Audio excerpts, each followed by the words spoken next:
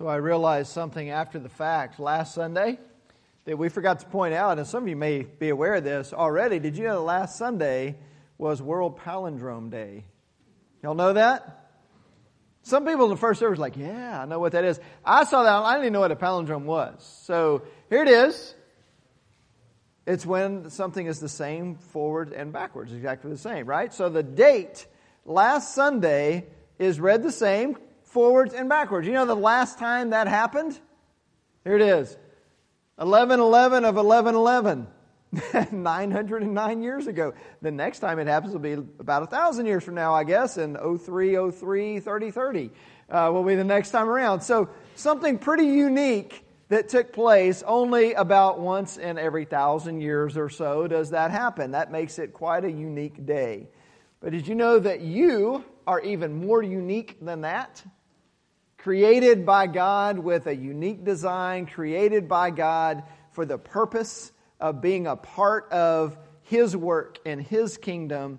And today we get to delve into a little bit more of what that looks like. To say that God has not only created us uniquely, but has gifted us uniquely. And I believe there's something inside of us that wants to be a part of something greater than ourselves.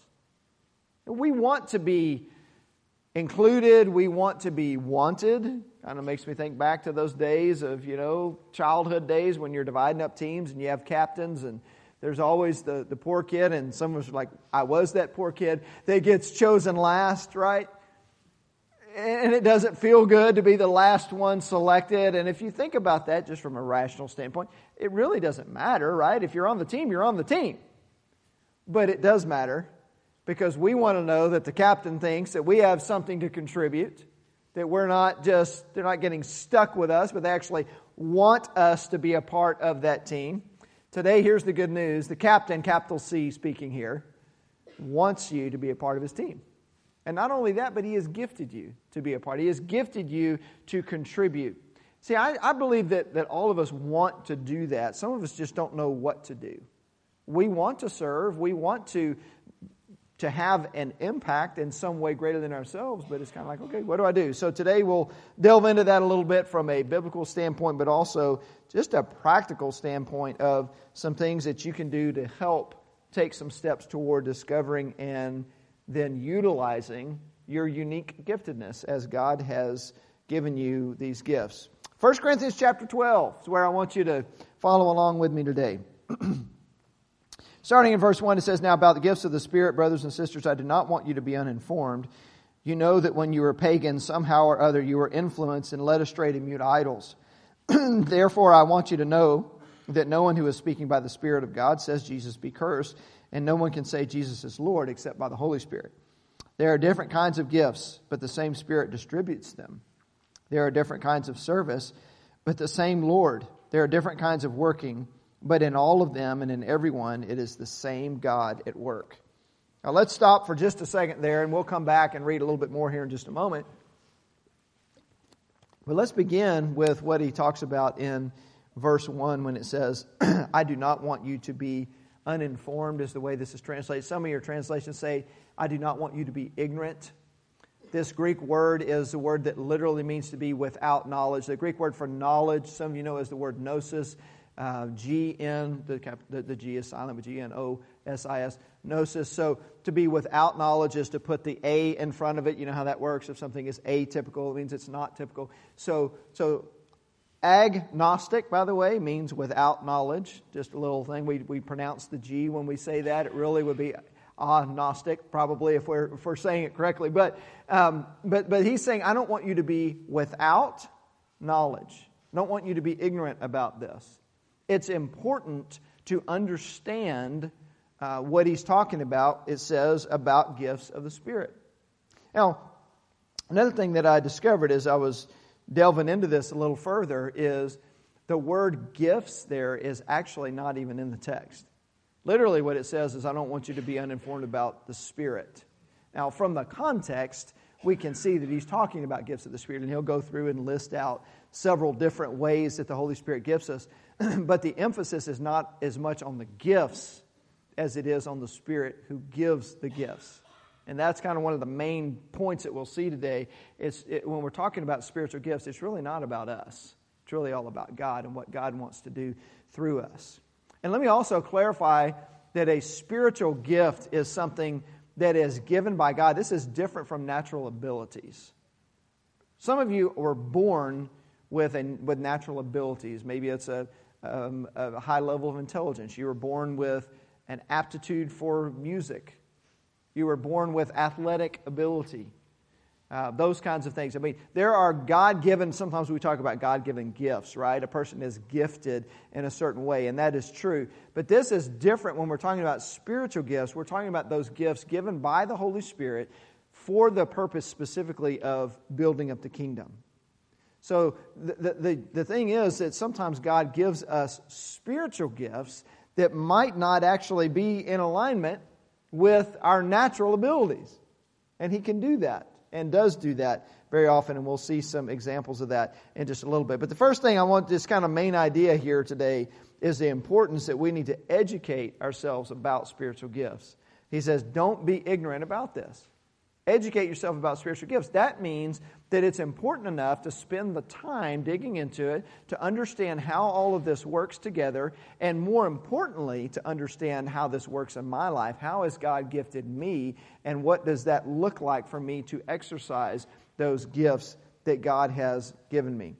So take the time to dig in. One of the tools that we're giving you, you can find this on our website. If you go to the website and then go to the Next Step page, which is where you generally find anything that is a next step that you want to take. There's a spiritual gift inventory. It's also printed, by the way, in the bottom of your bulletin if you just want to go directly to that site. A great way to kind of get the ball rolling is to go through and just answer these questions that kind of help you identify how might you be gifted in these areas. And the thing I like about this one too, by the way, is it goes into your passions and experience, and all that ties together as well, more than just your spiritual gifts. But take some time to do that. And I'll tell you, it'll take probably 30 to 45 minutes if you'll go through and really give it the time and thought. But we ought to be delving into, outside of just hearing a sermon here once in a while or reading a passage of Scripture, we ought to spend some time really digging into, this is important.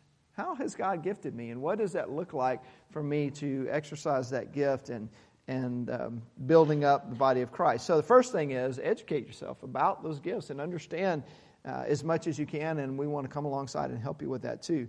But here's the second thing that I want you to see, and that is that God is the focus of spiritual gifts, not us.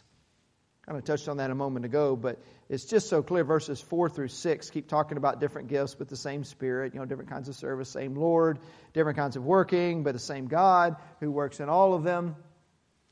So it's really more about God and what God wants to do than it is about us.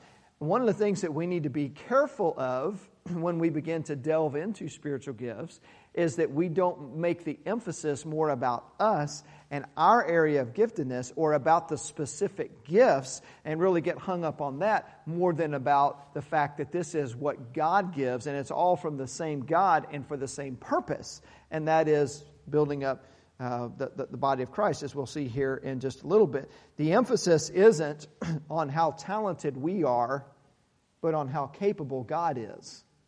That's the point. And there are a lot of people throughout Scripture that had a hard time and had to kind of learn this lesson the hard way. I think about Moses, for example. When God came to Moses and said, I want you to go to Pharaoh, tell him, let my people go. How did Moses respond? He said, I don't speak well. I don't think you want to send me. I think about Gideon. God came to Gideon, who was terrified of the enemies. He was hiding out. And he says, go in the strength that you have and deliver your people. And Gideon said, do I need to remind you that I come from the weakest clan and that I am one of the weakest members of that clan? And he's trying to argue with God and tell God why that's not a good idea. I think about even the Apostle Paul. Although he didn't necessarily argue with God, Paul understood his own human weakness and how much he needed to depend on the power of the Holy Spirit in him. 1 Corinthians 2, he talks about how when he came to them, he didn't come with wise and persuasive words, but he says that when he came in fear and trembling. because he knew, in spite of the fact, by the way, that he did have the best education, the best religious background and education you could have. And he still said, I came with fear and trembling. And then you pick it up in verse 4, 1 Corinthians 2, 4 and 5. My message and my preaching were not with wise and persuasive words, but with a demonstration of the Spirit's power. Why? So that your faith might not rest on human wisdom, but on God's power. See, he understood this. It wasn't about him being an exceptional communicator or a powerful, person or whatever. It's about the Holy Spirit's power through him. It's about the Spirit communicating this message and him relying on that. And that's true, even of coming to faith in the first place. That's true of the gospel message, isn't it? That it's really all about God's power and what God has done and can do, not about what we can do. In fact, for us to come into a relationship with Christ in the first place, we have to do something that is not easy for us to do, and that is to acknowledge our own inability. We have to come acknowledging that we are sinful and that we are incapable of making ourselves right with God. We can't do it. We'll never be good enough. And that is difficult for us to really, truly come to grips with, but it's the beginning point. When we realize that we're not good enough and that we're incapable and that our sin causes us to fall short, then that puts us in a place where we're ready to be dependent upon Christ and what He has done. That He gave Himself for us, He died in our place, rose from the dead, and at that point we're ready to put our faith in Christ when we realize I can't get there any other way. But you have to get to that point first. Same is true when it comes to serving God, getting to a point of understanding I can't do this on my own. It's not about how gifted I am or how talented I am. It's about how the Holy Spirit has gifted me and wants to work through me and do His thing through me. And so he lists out different ways that happens. In verse 7, it says, now to each one, the manifestation of the Spirit is given for the common good. Love that phrase there. Two little phrases I like in this verse. The first one is the manifestation of the Spirit. So the way the Holy Spirit manifests Himself is through believers utilizing their gifts. We saw this last week. We were talking about in 1 Peter chapter 4 when we were talking about how when we use our gifts, it's the grace of God, that God expresses His grace in its various forms. Same idea here. The Holy Spirit through us works His gifts through believers, through those that have a relationship with Him, that are surrendered to Him. They want to allow Him to do what He wants to do. And so it's the manifestation of the Spirit. But then what is the purpose of it? End of verse 7, what does it say? The manifestation of the Spirit is given for what? The common good. In other words, this is for the purpose of building up the body of Christ. It is never for the purpose of highlighting an individual's giftedness. Okay? Anytime there's anything where the focus is more on an individual or more on a particular gift than it is on the body being built up, then that's not a legitimate expression of that gift. And you see that, by the way, 2 chapters later in 1 Corinthians 14, he's talking about this gift of tongues, but the way it was being expressed was in such a way that it was chaotic and nobody could interpret what was being said, and it was not building up the body of Christ. And so he's kind of making that point, that the gift is, if it's not being used for the common good, then it's not being used properly. And there is a list of several gifts in verses 7 through 11. And some of those are things that maybe we say, yeah, I would see that more frequently. Some of them maybe are things that we say, I may not see that as much, but it talks about things like wisdom and knowledge, and then it talks about faith. Then it talks about healing. It talks about miraculous powers, prophecy, distinguishing between spirits, speaking in different kinds of tongues, interpretation of tongues. And then in verse 11, all these are the work of the one and the same Spirit, and He distributes them to each one just as He determines. One of the questions we might have, we look at this and might say, some of those I see happening on a regular basis, and others I may not see as much. And why is that? Why is it that we may not see some of those things? Well, my answer to that is I don't believe that the God who once was giving gifts is no longer capable of giving certain gifts. God can still give the gifts of things like healing and tongues and other things like that. I do believe that they were exercised in this context more frequently because of the need to authenticate this gospel message that was new, and was just starting to spread. They didn't have Scripture and their New Testament and things like that. But at the same time, I'm certainly not comfortable saying, hey, God can't give those gifts anymore, and that got ruled out. But there are some that are listed here that we may not see exercised as frequently. And there are a lot, by the way, that are not listed here that are talked about elsewhere in Scripture. This is not an exhaustive list in 1 Corinthians 12. Romans 12 talks some about it. Ephesians 4, which we'll be in next week, talks some about that as well. But the point of all this is that God uses all of these different gifts for the common good, but then in verse 11 it says that He distributes them just as He determines. And by the way, if you were to jump ahead to verse 28, it would tell us that nobody has all of these gifts. And there's a very specific purpose for that too. Why is it that God didn't give every believer every gift? Because it forces us to depend on each other. It forces us to need one another and to work together within the body, because nobody is able to do it all on their own. But one of the challenges we might have is we might look at some of the gifts that other people have. You ever had spiritual gift envy? You're like, man, I wish I could communicate like she does. I wish I had knowledge like he does. You look at somebody and think, man, this person just has the gift of mercy, and I don't. And man, how I wish that I had that gift. You can get spiritual gift envy. If you do, there is a complaint department for that, okay? Here it is. We're going to put it up on the screen. There's the complaint department. Stephen, he's just shaking his head over there. No, just feel free to email Stephen and complain if you don't like the way. No, really, the spiritual gift complaint department, that's God Himself. And I would encourage you, don't waste your time, okay? But God is the one. I mean, if we have an issue with how we're gifted, God is the one who gave those gifts to us. That's what it says. Here's what that means. It means that God decided which gifts to give you and which gifts not to give you. So, to me, that says a couple of things. One, I should never feel inferior to somebody else because somebody else maybe has a more visible gift or something that is valued more highly by people in general. I should never feel inferior to that because God chose not to give me that gift. Or if I do have that gift, I should never feel like I'm somehow more important than somebody else because I have that gift. God decides. So that tells me that I can feel good about and feel confident about exercising the gifts that God has given me. And I can also feel confident about the fact that there are certain gifts God has not given me, and that's okay. That's the way God designed it. And so I don't have to feel somehow less than because I don't have all the gifts. That's just the way He said it was going to work. All right, let's keep reading verse 12.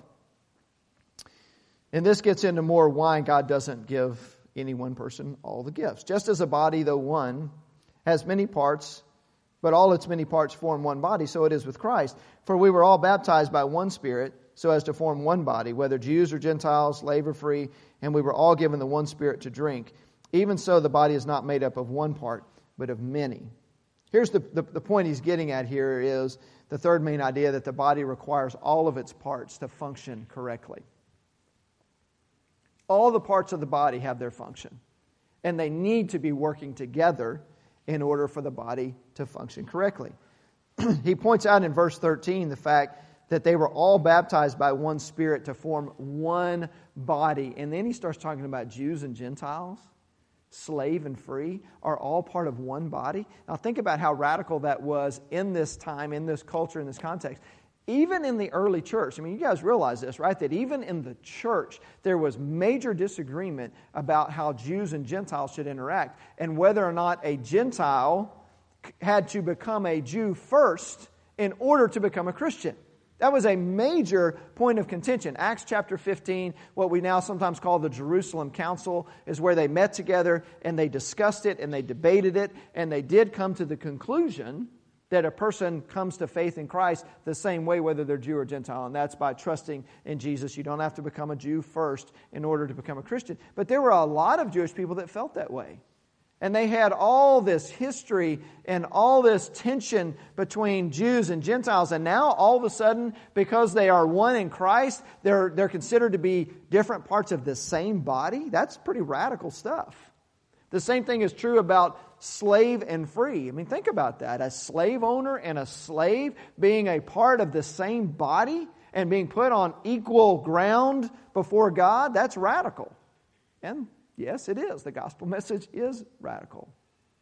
I look at that today and I think, application for today. Your mind probably goes the same place mine does.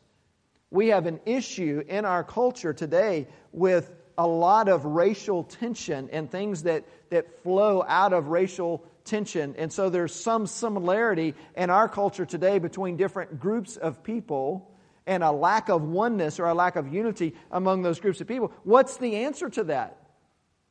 The answer, I mean, yes, it's great to get together and, have focus groups and discuss and all that. That's wonderful. But the real answer, if we could really express the oneness in Christ that we have, that's our answer, right?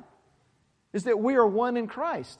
It doesn't matter whether you're rich or poor. It doesn't matter what your racial background is. None of that matters. What matters is that we share oneness in Christ. And yet, sometimes even in the church today, that's not reflected very well. So it's been said before, maybe you've heard this, that the most segregated hour of the week happens on Sunday morning. And there's a lot of truth to that. A lot of times when churches come together, it's a very segregated type of experience. And there are some reasons for that I understand, maybe it's stylistic or whatever. But how much better is it when the people of God are able to come together as one regardless of their background? I love the fact that there are business owners and blue-collar workers that are in part of the same body, that there are people of different backgrounds and even couples of different racial backgrounds that are together, and it's all just oneness because of the relationship that we have through Christ. That's the way it should be. And it's exciting when that does take place. That's a good thing. But he reminds them here that oneness comes from their relationship that they have with Christ. But they also are reminded that they need each other. They need one another. Because when the body doesn't all work together the way it's supposed to, it just doesn't work. And we won't take the time to read verses 15 and following, but basically what it's saying is this, that one part of the body can't say, I don't need you. Each part needs to do its own job. And even those parts of the body that seem insignificant or seem to be less important are just as important. For example, I'll probably mispronounce this, but the stapedius muscle in your inner ear is the smallest muscle in the body. It's 1 millimeter. And yet the function that it has is extremely important. It pulls back the stapes bone, which is the smallest bone in the body, by the way, to protect the inner ear from loud noises, including the sound of your own voice. So this tiny little muscle, if it isn't functioning properly, you would know it and it would be a problem. Or take the smallest organ in the body, it's the pineal gland. It's located near the center of the brain in the groove between hemispheres. It's the smallest organ, but it produces melatonin. Melatonin is what allows us to sleep and to make adjustments between seasons and things like that. If that's out of whack, then your whole body is messed up. Every part of the body has a job to do. And each part needs to do its job in order for the body to function the way it should. Now, sometimes the body figures out how to use certain parts of the body in ways that they were never designed to be used. And we might look at that and say, man, that's amazing to see what people can do with certain parts of their body. For example, I happened to come across this video, it's about a minute long, showing some amazing things that people can do with parts of their body that I'm pretty sure were never intended to be used that way. But let's take a look here at this as we see some guys using their hands for things that I'm pretty sure they weren't intended to do. So these guys are racing down 50 steps in China there, which is pretty remarkable, and I don't know what those guys are doing. There's some Guinness show or something. So this guy, pretty impressive, right? He's pretty steady. He's going down, they're timing him. He's about to get down to the end of his little trek there, and I'm thinking, that's pretty amazing to be able to do that. Good job, dude. All right. Now, check this guy out. I saw him like, you have got to be kidding me. That guy is flying down steps on his hands. It just doesn't make sense. He gets all the way down to the 50th step in 14.5 seconds. That's amazing. But here's the thing. I'm pretty sure I could beat him. I am, using my legs. Maybe. Now, I will tell you this too. I'd have to put braces on. I'd be icing my knees afterward, probably be in bed for a few days. But I'm pretty sure if I really tried hard that I could get down 50 steps on my feet faster than 14 and a half seconds. Why? Because that's what feet and legs are intended for, not hands, right? I mean, yes, there are things that people can do to compensate, or there are ways that you can use parts of the body that were never intended to be used that way, but why would we do that? How much better is it when the parts of the body are actually doing what they're designed to do? You see, sometimes when a part of the body isn't working right, the rest of the body just learns to compensate for it. You sprain your ankle, what happens? You kind of keep walking, but you maybe have one of these, just kind of a little bit of a limp because your ankle isn't working right. The body still functions, it just doesn't function the way it should. How many times does the body of Christ, does the local church, how many times is the body limping along because every part of the body is not really doing what they're designed to do? I mean, the body still functions, right? The body can still do things. It just doesn't function at its full capacity because each part is not doing its work. My encouragement for you today is, again, going back to verse 1, not to be ignorant about spiritual gifts, but figure out what that looks like for you. Because you do have a part in the body. And go through and read the rest of chapter 12 on your own. And just, some of you are very familiar with it. But just that reminder that there is no part that is so small that it's insignificant. Every part matters. And the body functions at its best when every part is doing what it's designed to do. So I want to encourage you to figure that out and to find a way to utilize those gifts. And by the way, it may not be within the walls of the church. It may be that you're utilizing those gifts in some other way. I had somebody actually this week that went through and took that online spiritual gift inventory. And one of the things that came out, one of the passions that she has, is to work with kids that need a little extra attention or whatever. And I was able to say, hey, did you know that Wiley ISD has a program where there are mentors that go and meet with kids? I didn't know that. I was excited about it. That not something necessarily that directly is involved within our church, but using those gifts in other ways is important too. Using those gifts to take the gospel message even outside the walls. So I want to encourage you to take that step. Go online. And by the way, even if you've done this before, sometimes our spiritual gifts tend to shift a little bit depending on our stage of life and what God is wanting us to do and how God is working. So it's not always the same. Even if you've done it before, we encourage you to do that. But just spend some time really praying through that and asking the question, Lord, how can you work through me? Realizing it's not about me. That's not the point. The point is, God, I want you to work through me. I want you to help me to find a way that I can be a part of the body the way you've designed me to be a part of the body. Knowing that you are gifted by God and that God wants you on His team and He wants you to use the gifts that He's given you. Let's pray. Lord, today I do ask that you will help us to just take those steps to delve in further. And Lord, to discover how you've gifted us and what that looks like. Lord, thank you that you have chosen to work through us. We know that you didn't have to do that, but that is the way you designed it. So we're grateful for that, and I pray that you would help us to find our place and find our way to serve you most effectively. In Jesus' name we pray. Amen.